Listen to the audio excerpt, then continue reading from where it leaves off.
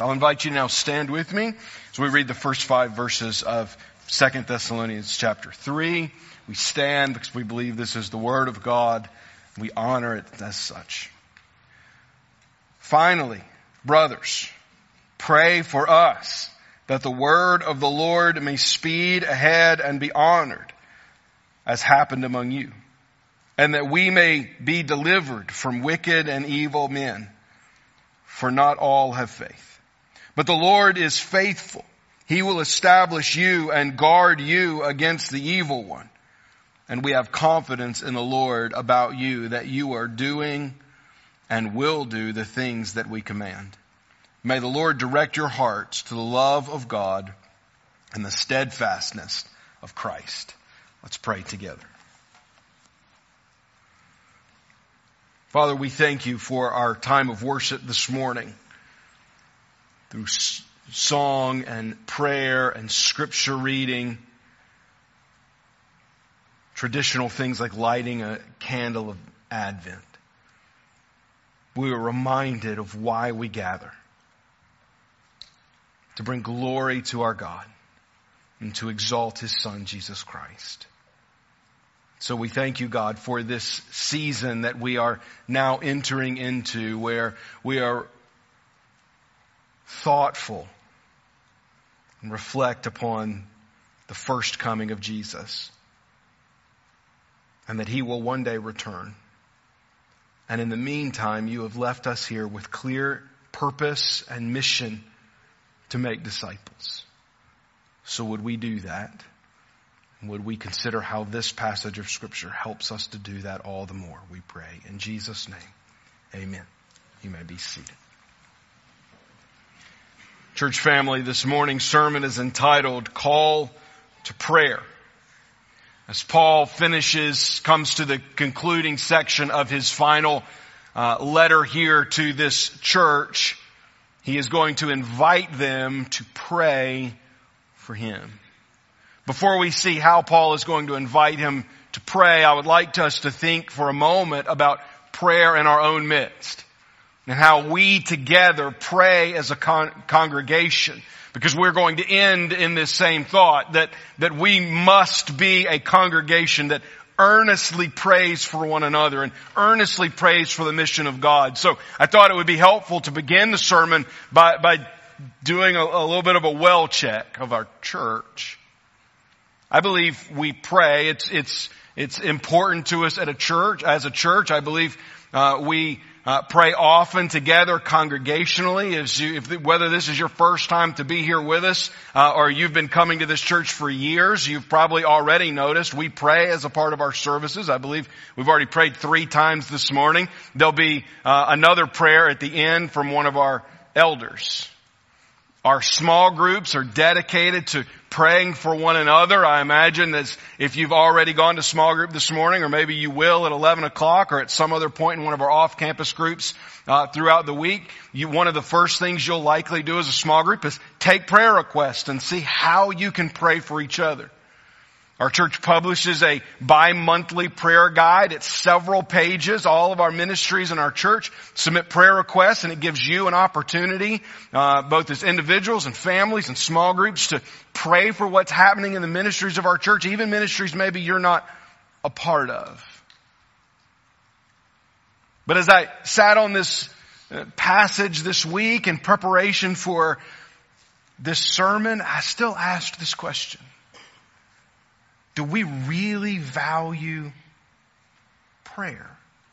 You know, prayer is one of the 6 core values of our church. One of our core values is that we value worship and prayer and how it connects us to God. Do we really mean it when we say that we value prayer? Is prayer really an essential component in our lives? Is it really an essential component in our church? Let's ask the question this way. If all of us stopped praying for our church, would we notice? Would our ministries be different? Would our effect in our community be different? Would our gatherings be different? I hope it would. But it's that idea I want to sit on our shoulders this morning as we see this call to prayer in Scripture. I want to call our congregation to a greater level of prayer, to where we would emphatically answer that question. If we were all to stop praying, we should hope that everything would fall apart. Because we are that reliant on what God alone can do through this body of believers. Let us be a people who pray fervently, energetically, often. And not only for our own needs, but for the vast needs of our congregation and for the ministries that we seek to undertake in our community and around the world, so that God may be honored and that His mission may go forth. And it is that mission that Paul invites this church to pray alongside of him for. Praying for one another in the mission is where Paul begins. He invites them by saying, finally, brothers. This is a corporate word Paul's used throughout these letters, and he uses throughout all of them. Talking about the congregation, brothers and sisters, church family, he says, pray for us. Paul doesn't say, send us money. He doesn't say, figure out a way that you can help us. He says, finally, brothers, finally, congregation, pray for us. This final section of 2 Thessalonians is an invitation to pray, to join in the mission. Most of this church, of the church in Thessalonica, would never leave that city. That was the way of the ancient people. People in that time rarely traveled more than about 40 or 50 miles in their entire life away from the place that they were born. And while Thessalonica was a fairly metro area and would have had people who did travel from one place to another, and travel was becoming more and more common as Rome connected the world. People like Paul traveled on 3 different continents. But here, most of the people you're writing to would never leave this city. And he doesn't say, come and join us wherever it is he is writing this second letter from. He says, you can join us not in person, but in prayer. And notice how he says to pray for them. He says, pray for us that the word of the Lord may speed ahead and be honored as has happened among you. So there's 2 specific prayer requests that Paul gives for the mission. Now there are going to be other things we're going to see about prayer here, but specifically thinking about God's mission for His church to make disciples, there are 2 prayers for the Word of God. First is that it would speed ahead. Paul's desire is that God's Word, the truth of the gospel of Jesus Christ, that Jesus gave Himself as a ransom for many, would speed ahead. Paul is echoing what we read in the 147th Psalm, where the psalmist writes, He sends out His command to the earth. His word runs swiftly. This is Paul's desire for the Word of God. And in truth, it is what the Word of God has promised the Word of God will do. That it will run swiftly, that it will speed ahead. Now you may ask this question, why would Paul invite this church to pray this prayer with them if God has already promised in the Psalms that this is what the Word of God does? Well, that teaches us something about how we pray.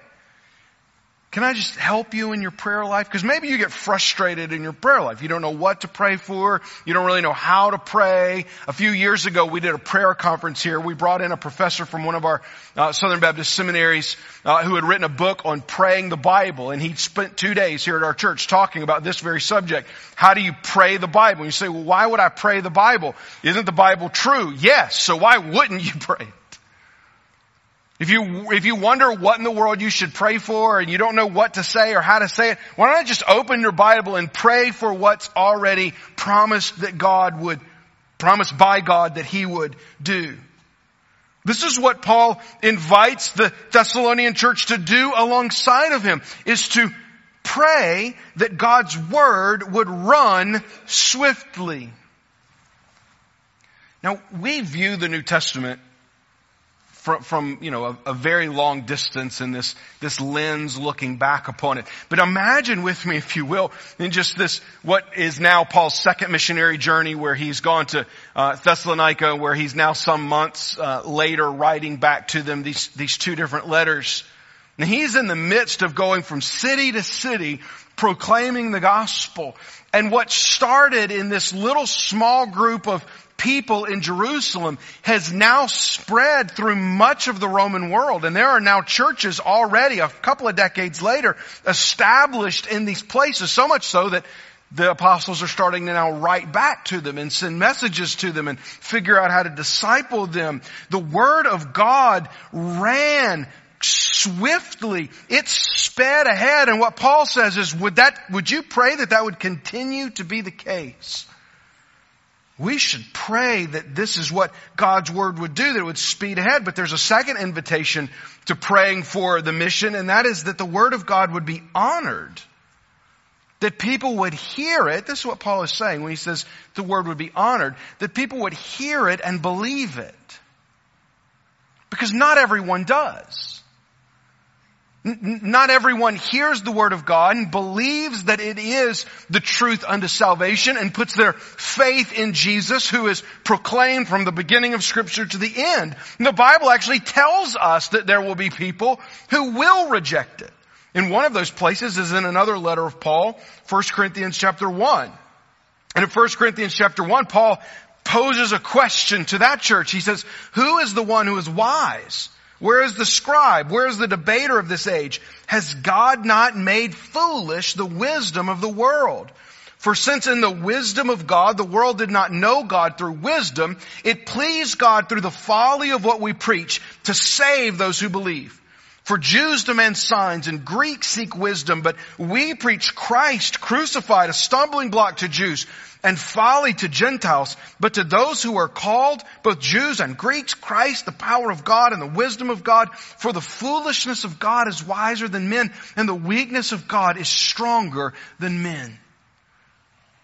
Here's what he's saying in 1 Corinthians chapter 1. He's saying that people often are going to think that the message of the gospel is foolishness.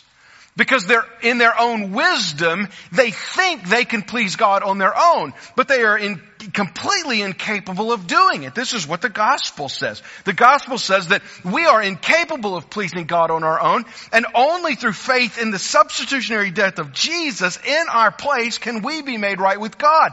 And there are people in that day, just as there are people in this day, that thinks that's utter nonsense. That it's foolishness. That it's a ridiculous idea. So what's the difference? What takes someone from thinking that this is wrong to thinking this is right? It's the power of God that changes hearts. That God is the one that makes people wise unto salvation. So this is Paul's invitation to pray. He prays that the word of God would run swiftly, that it would make it to a lot of places, and that as the word of God makes it to those places, that people would hear it and believe it. So let me ask this question. Do we pray in that way? I recognize that this is a church that goes. One of the things that when other people ask me, like, well, tell me about your church. I'm like, this is a church that believes in the mission of God.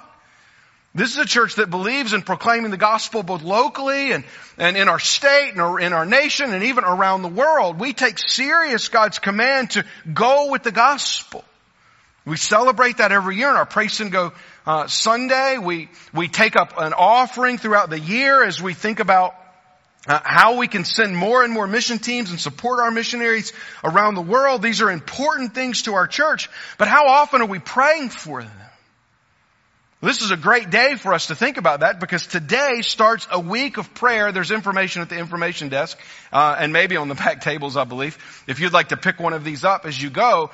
But we join in with 47,000 other Southern Baptist churches this week praying for our missionaries, because we take up an offering every Christmas called the Lottie Moon Christmas Offering. It's an international missions offering that fully funds our missionaries around the world, including missionaries sent from our church who live in sub-Saharan Africa. And so often we think, well, if I just put, a few dollars, maybe even a few $100 in the offering plate for Lottie Moon, and that funds the missionaries, that I've done my part. No, here's what we should do. We should be on our knees daily before the Lord saying, God, would you make their words run swiftly into these places who have never heard the truth of the gospel? And as they proclaim these things in places that I will never go, will you cause men and women and boys and girls to believe the truth of that message and be saved? Oh, church. Let's not just think that the send and the go in our pray, send, go are the most important parts. Without prayer, our sending and our going is meaningless. Let us be a church that fervently prays for the mission of God. And notice what he says in verse 2. This is still with mission in mind. He says, and that we may be delivered from wicked and evil men, for not all have faith. Paul invites this church to pray for something that I am often, and maybe even publicly, vocally so at some point, that I am often a little bit leery of people praying. So Paul invites them to pray for this, and so it's obviously not wrong to pray for it. I just think we have our priorities backwards, which is why sometimes I'm leery of it. Paul asks that they would pray for his protection. You notice that's what he's asking for here. So this is in the context of mission. They're going into these cities that are unknown, that they don't know the gospel. They're going, they're praying. He's asking, pray for us as we bring the gospel to these places. Pray that the gospel will be honored. Pray that people would believe. And pray that we're protected from wicked and evil men. Like they experienced there in Thessalonica. There were wicked and evil people in that city that ran Paul and his mission team off just as the church was getting to go. So these people have context for what that means. This is a church still under persecution. And Paul prays that they would be, his mission team, would be delivered from that wicked and evil men. For not all have faith, right? So there are some who are going to think the gospel is foolish, and not only think the gospel is foolish, but they're going to outright oppose the spread of the gospel and seek to persecute the missionaries. And so Paul invites them to pray for their protection. So yes, it is beneficial to pray for the protection of those who spread the gospel. As we pray for our missionaries around the world, as we pray for our teams that we send to places, we should pray for their protection. But notice that this is a secondary concern for Paul. He doesn't mention this first. He doesn't say, brothers and sisters, I invite you to pray for our protection above everything else. No, what's Paul's primary concern? That the gospel go forth. And as the gospel goes forth, we would also ask God that as long as it is His desire and His will for us to continue to spread the gospel, that He would protect us from evil people who would seek to do us harm. That's the invitation. So absolutely pray for our missionaries.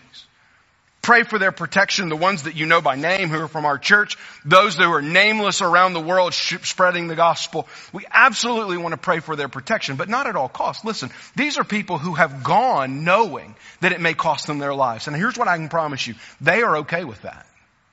We should be okay with that too. We should pray for their protection, but not at the cost of sharing the gospel, because they have gone recognizing that spreading the gospel very well may cost them their lives. Paul ends up at that point. The gospel cost Paul his life. But he's still an invitation to pray. So we pray for one another in the mission. Number 2, we pray for one another in confidence. Look at verses 3 and 4. He writes here, but the Lord is faithful. He will establish you and guard you against the evil one. And we have confidence in the Lord about you that you are doing and will do the things that we command. So this is still in this section that Paul is inviting them to pray. But Paul is now turning the attention away from his mission team and turning it towards this church. And Paul's writing to them about the mindset that he has for them. How does he think about them? Well, as he thinks about them, he first thinks about the Lord, and that the Lord is faithful. This is an expression that Paul has already used in his previous letter. In 1 Thessalonians chapter 5, at the end of that book, he tells them, he who calls you is faithful. He will surely do it. And here in 2 Thessalonians 3, he says something very similar. But the Lord is faithful. He will establish you.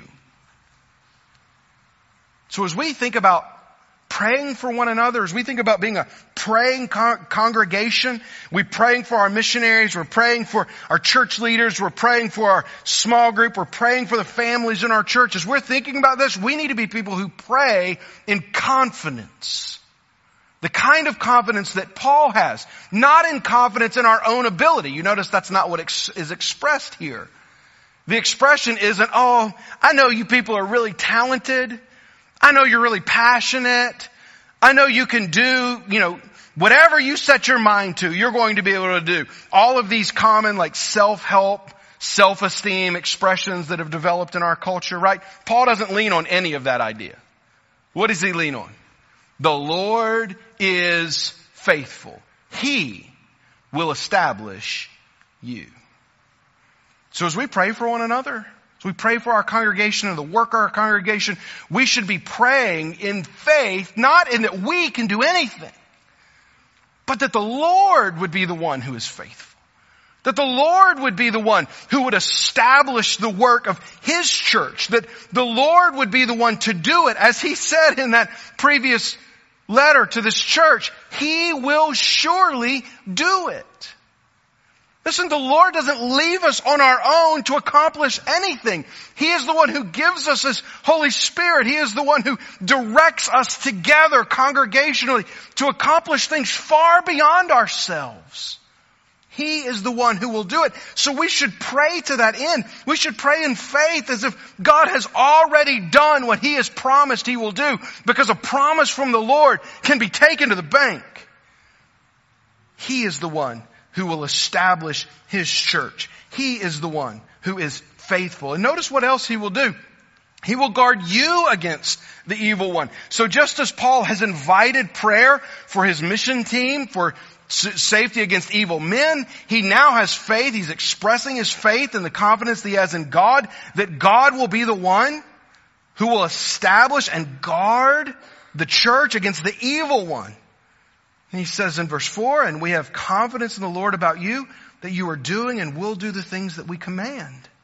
So notice where his faith lies. His faith lies fully in the Lord, that the Lord is going to be the one who is faithful and who will establish and will guard and will bring about sanctification, the work of the Holy Spirit in obedience in these believers. As I was thinking about these verses this week, I think you read this a few times. For me, it was almost impossible not to think about the prayer that Jesus prays when teaching His disciples to pray. The disciples of Jesus come to Him and say, we want you to teach us how to pray. And so Jesus does. This is a very familiar passage to many. He says, pray then like this. This is in Matthew 6. Our Father in heaven, hallowed be your name. Your kingdom come, your will be done on earth as it is in heaven. Give us this day our daily bread, and forgive us our debts as we also forgive our debtors. And lead us not into temptation, but deliver us from evil. Do you notice the parallels here?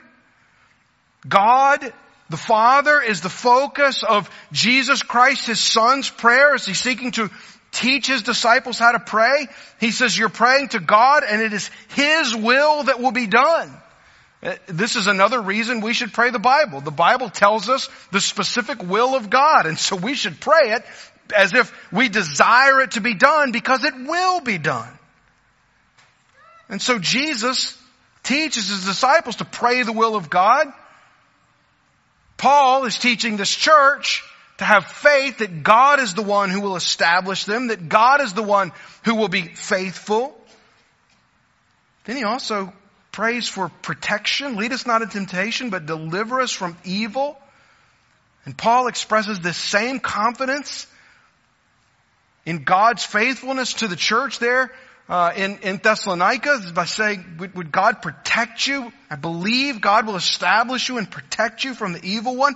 That this is what God does. So we pray with this same level of confidence, trusting that it is God who is faithful and that He will bring about His will in our lives.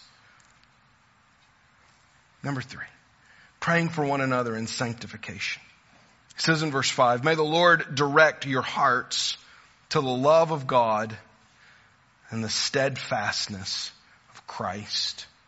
In verse 4, Paul has already introduced this idea of sanctification when he says that you are doing and will do these things that we command, that the Lord is faithful to bring about obedient acts in the lives of the church. But now it's a call for us to pray for one another according to this end. So let me just do another well check for a minute. I recognize that I'm going to kind of get in your business for a moment. When your small group prays, and one of the things I love about our congregation, another thing when people ask me, tell me about your church, right? Over 90% of the people in our congregation are a part of a small group. Our expectation actually is that 100% would be. Small groups is the primary means of disciple making in our church. If you're not in a small group, be in a small group. Go to our Connect desk. I don't care how long you've been coming here. Go to the Connect desk. We'll get you connected with a small group. You need people in your lives to talk about the Scripture, to talk about what's happening in your life, and to help you in sanctification. You need that. I need that. We need that. We all need to be a part of a group like this, right? So this is why we have small groups that meet in our church, both before service, after service, and throughout the week. Be a part of a small group. And one of the things our small groups do together faithfully, I believe, is pray. But every small group that I've ever been to, and I've sat in numerous small groups, and I'm a part of a small group, an off-campus small group ourselves, our family is. And when we pray together, when small groups pray together, we tend to pray for things that are urgent and important right then in that moment.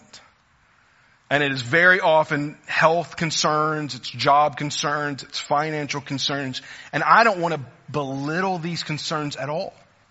These are important things. These are things that God cares about. They're things that, if the prayer is for your friends, cousins, aunts, brothers, sisters, hairdressers, big toe, probably not important, okay? But most of it, we don't have a lot of that here. Most of the things we pray for, these are important things. But I do believe we need to go a step further. We need to go a step further into actually praying for one another's sanctification. Praying that you and I would become more like Jesus. Now this is going to require a level of humility on our part, that we're willing to say, here's the areas where I'm not like Jesus.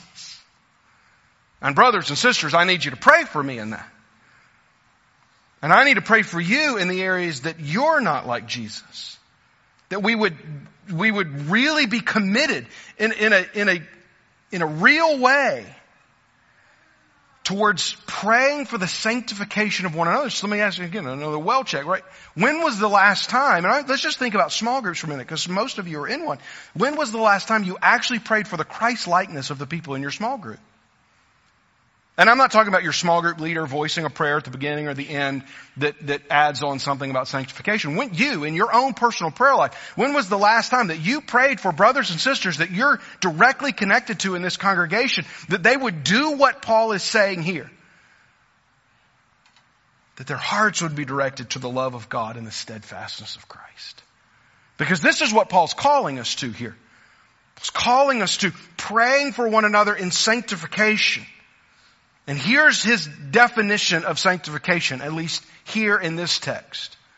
That our hearts would be directed to the love of God and to the steadfastness of Christ. You say, okay, well, what are those two things? Because when we take a step back and we think about what these two things are, here's what we're going to see. This is us being called to greater Christian living. It's us being called to sanctification, putting off sin and putting on Jesus. So look at the first one. Direct your hearts towards the love of God. Now there's some question here about what Paul means. I actually think, and I don't think this is always the right answer when there's a couple of different options. Normally it's one or the other. I actually think it's both here. Because what Paul may be directing, he's saying, may the Lord direct your hearts to the love of God. He may be saying to love God. That's one interpretation of the passage. Another interpretation of the passage is that he's saying, may the Lord direct your hearts to love like God loves. So it's either our love for God or the love that we have that mirrors the love of God. I actually think it's both. And here's why I would think it's both. I think what Paul is reflecting here, right, is what Jesus has already said in Matthew 22. In Matthew 22, there were some people questioning Jesus, Pharisees and Sadducees. These were the religious elite of the day, and they gather together. And one of them asks him a question to try to teach him. He says, what is the greatest commandment in the law? And there were lots of commandments in the law, and you weren't supposed to think one was better than the other. And Jesus says this. He says, you shall love the Lord your God with all your heart, and with all your soul, and with all your mind. This is the great and first commandment. And the second is like it. You shall love your neighbor as yourself. On these two commands depends all the law and the prophets. So what does Jesus say? Jesus says we should first love God, right? That our heart's dedication, which is why he says with all your heart, with all your soul, and all your mind, with everything that you are, with your desires, with the way that you think, with the way that you structure your life, everything about you should be dedicated to loving God. So, when Paul says there in verse 5, may the Lord direct your hearts to love God, I think he's saying exactly what Jesus said is the great commandment, to love God. But I don't think that's all he's saying, because Jesus didn't stop there. Jesus said the second is like it, you shall love your neighbor as yourself. Then he goes on to say that all of the law and the prophets depend on these two things. That they summarize everything, in every command of the Old Testament can be summarized either in love God or, the second is like it, love others. Love people. Love your neighbor as yourself. So we go back to 2 Thessalonians 3:5. May the Lord direct your hearts to love God, yes, but to also love like God. Listen, it's impossible to say you love God, but you hate people. To love God is to love people. This is why I think Paul means both of those things, because it's surely what Jesus meant in the great commandment, to love God and to love people. So part of our sanctification, a huge part of our sanctification, is both that we would love God and that we would structure our minds and our hearts and our souls, everything about us directed towards the love of God, but that also that flows out of that is our love for others. So as again, this is in the context of prayer. As we think about praying for one another, we should pray to this end. I should be praying for you. You should be praying for me. You should definitely be praying for the people in your small groups, that our love for God would increase and that our love for people would increase. And you want to know where I think we have the biggest problem? Likely, it's in that second one. Let's just admit, sometimes that second one's pretty hard, isn't it? It's easy for us to say we love God. It's a whole other thing for us to say we love people. But our love for people is an outflow of our love for God. What that means is there are still things in our minds and our hearts and our souls that aren't situated towards loving God. So here's what we pray for one another. We pray that we together would love God all the more. And as we love God all the more, He will enable us to love what He loves. People. So that's the first. May the Lord direct your hearts to the love of God, to love God and to love like God. The second is the Lord to direct your hearts to the steadfastness of Christ. Say, what is the steadfastness of Christ? The steadfastness of Christ is the example that Christ set for us in His commitment to the will of God. In 1 Peter chapter 2, the Apostle Peter writes of this commitment. He says this, for to this you have been called because Christ also suffered for you, leaving you an example so that you might follow in His steps. He committed no sin, neither was deceit found in his mouth. When he was reviled, he did not revile in return. When he suffered, he did not threaten, but continued entrusting himself to him who judges justly. He himself bore our sin in his body on the tree, that we might die to sin and live to righteousness. By his wounds you have been healed, for you were straying like sheep, but have now returned to the shepherd and overseer of your souls. Jesus' death is the ultimate example of steadfastness. The one who did not deserve to die, died. Because it was God's will for the redemption of mankind that he would send his only son to die in our place so that we may have life. And Peter says, this leaves you an example that you might follow. So what should our prayers for one another be? Our prayers for one another would be that we would follow in the example of Jesus. That we would truly become more and more like Christ. And this is the beauty of prayers like this in small groups, because small groups tend to spend time together, and not only time together, but consecutive time together, weeks, months, years, decades. There are people in this room that are in small groups with the same people for decades. Imagine praying for the same people for months, years, and decades even, for their steadfastness in Christ, and being able to see it, being able to look back over a period of time and say, I see how you are more like Jesus now than you have ever been. And I hope you see that I am more like Jesus now than I am ever been, because he is our example, and in his footsteps do we follow. But let me just quickly here say something. Jesus didn't only die as an example.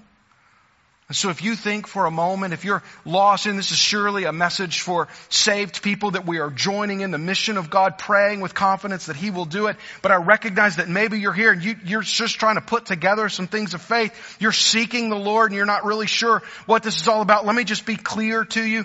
Jesus dying is an example. He's an example to believers. But the primary truth of the death of Jesus is that he died in your place so that you might be saved. And there's no effort that you can make on your own to follow in that example until you've submitted yourself to the transforming power of God's Holy Spirit in your life, who takes your dead heart and replaces it with something alive and new. So if you've never believed that today, believe that unto salvation. Recognizing that, yes, Jesus died in your place so that you might live. So what? Simple statement here, church. We must be a congregation committed to genuine prayer for one another. This must be our commitment. We can't just say we value prayer. We must actually value prayer. We can't just say that we pray for one another, and we pray in our small groups, and we pray in our services, and we pray our prayer guides, and we do these things. No, we need to be committed to it, recognizing that without it, we are nothing. In Ephesians chapter 6, in another letter of Paul, right towards the end of that book, he tells them about how they're going to accomplish the mission of God by putting on the whole armor of God. And a couple of sermon series ago, we considered this, and there's sermons online about this armor of God. But he ends that section not by saying, okay, now you're dressed with the armor of God, go. He ends that section by saying in verse 18, praying at all times in the Spirit. So he's telling them, put on all this armor, but also pray at all times in the Spirit with all prayer and supplication. To that end, keep alert with all perseverance, making supplication, that's prayer, for the saints, and also for me, that words may be given to me in opening my mouth boldly to proclaim the mysteries of the gospel, for which I am an ambassador in chains, that I may declare it boldly as I ought to speak. Here's what the Apostle Paul saw. He saw that prayer was an essential component, not only for the church, supplication for the saints, but it was an essential part of his work as a missionary. Inviting them to pray for one another and inviting them to pray for his mission.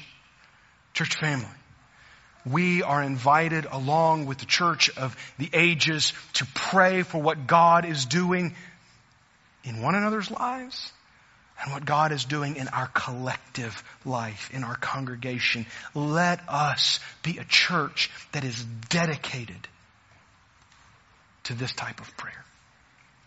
Let us be driven to our knees in genuine prayer for one another, recognizing that without it we are nothing. So let's pray now together. God, would you show us our great need and the great effect that prayer has?